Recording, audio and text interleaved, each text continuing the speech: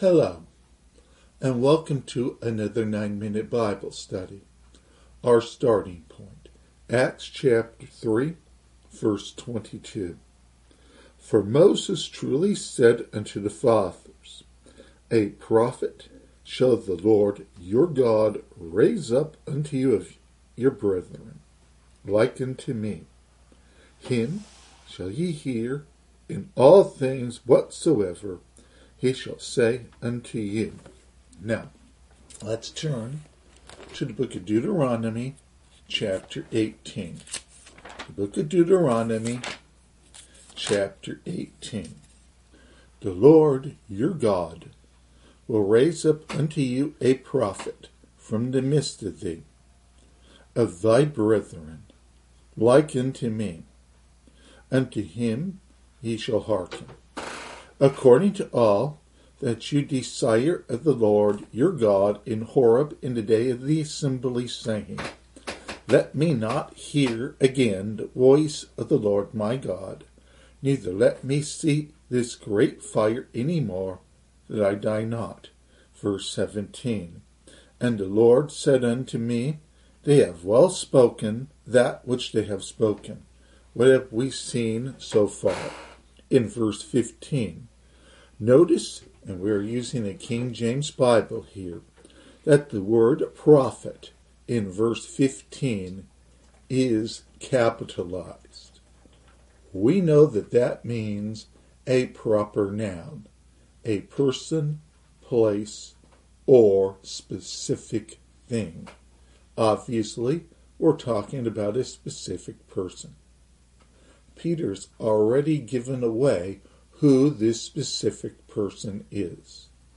Moses, he is writing about Jesus in his role of a prophet. What is a prophet? A prophet is a spokesman of God, one who receives the word of the Lord.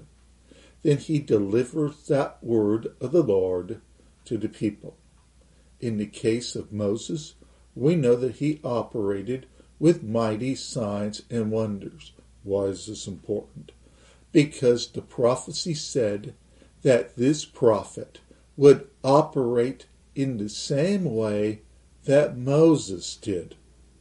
Now, a lot of the other prophets, yes, there was an Elijah which had mighty signs and wonders, and an Elisha that had mighty signs and wonders. But there were other prophets that just stood and gave the word of the Lord.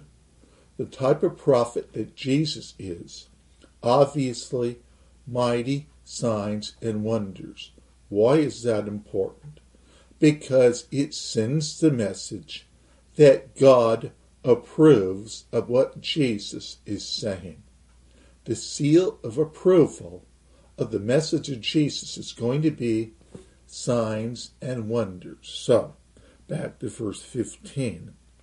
The Lord your God will raise up unto thee, the nation of Israel, a specific prophet from the midst of thee, of thy brethren, like unto me. Unto him ye shall hearken. Of thy brethren means that this specific prophet is what? An Israelite, which was proven by the genealogies in the New Testament. Unto him shall ye hearken, or listen, or pay attention. Verse 16, it goes back to when the children of Israel were on the edge of Mount Sinai. On that day, the day that the Ten Commandments were issued, what happened? There was fire, there was smoke, the earth was quaking, and the people in the presence of God Almighty took one big step backwards.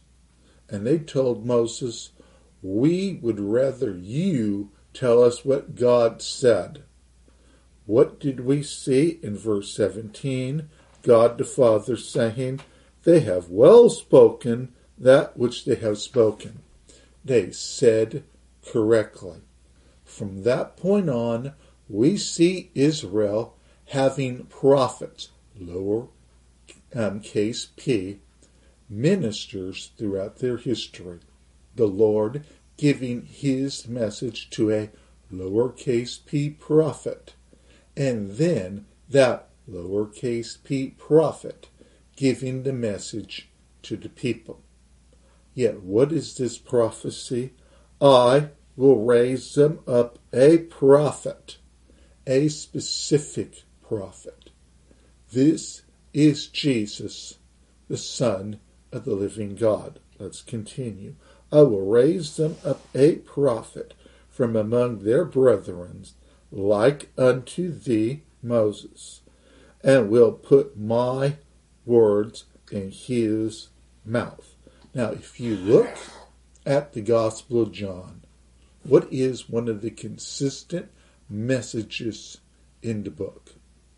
That God the Father told Jesus what to say, that Jesus heard God speak in heaven, and then when Jesus was sent by his Father, Jesus spoke these words to Israel, and in turn, through those who wrote the Gospels, to those who believe today.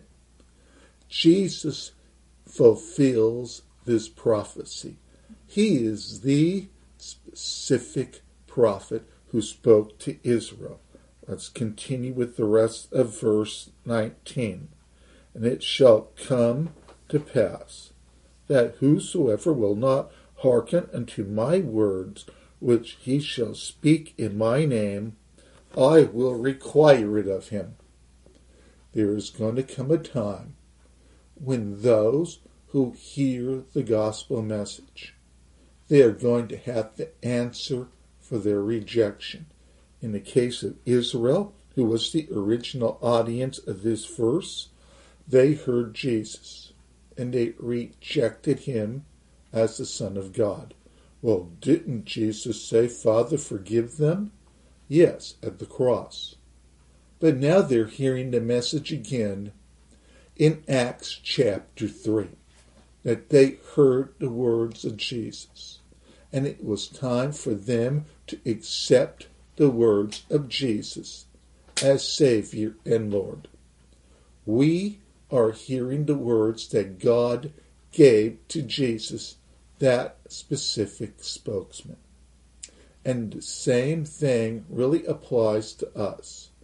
Do we believe the message of Jesus, or do we reject the message of Jesus? If we accept the message, we will receive everything that God the Father has for us. And if we reject the message, as it says, what? I will require it of him. In other words, you have to answer in front of God on why you rejected Jesus. But here's the good news for us who believe. We don't have to go through that. Why? Because we believed in the Christ, the cross, the resurrection. And we will pick up with this in our next lesson.